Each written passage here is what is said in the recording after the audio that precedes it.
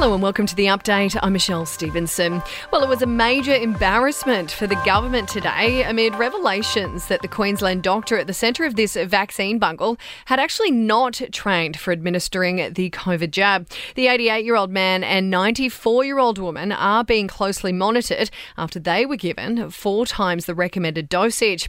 Health Minister Greg Hunt has been forced to apologise in Parliament. I have again reaffirmed my apologies to the family. I have asked the department to take action against the company and the doctor for what is a clear breach on both fronts. While the opposition is after an explanation, Labor's Mark Butler says the government has had long enough to get this vaccine rollout right. They've contracted a number of different providers. Greg Hunt has to assure Australians, if he's using these private providers, that every single worker is properly qualified.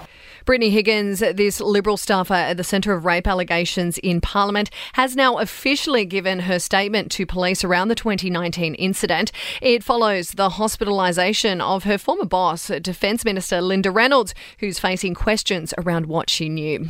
Now, Tiger Woods is awake and responsive as he recovers from a serious car accident in LA. The golf legend flipped his vehicle, undergoing extensive leg surgery this morning. His family actually thanking fans for their messages of support.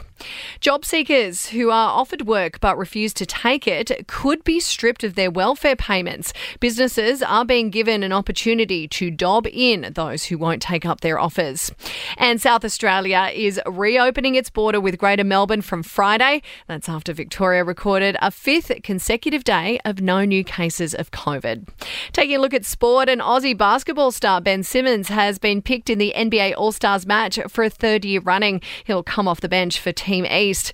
And number 4 seed Elise Mertens has withdrawn from the Adelaide Tennis International with a shoulder injury.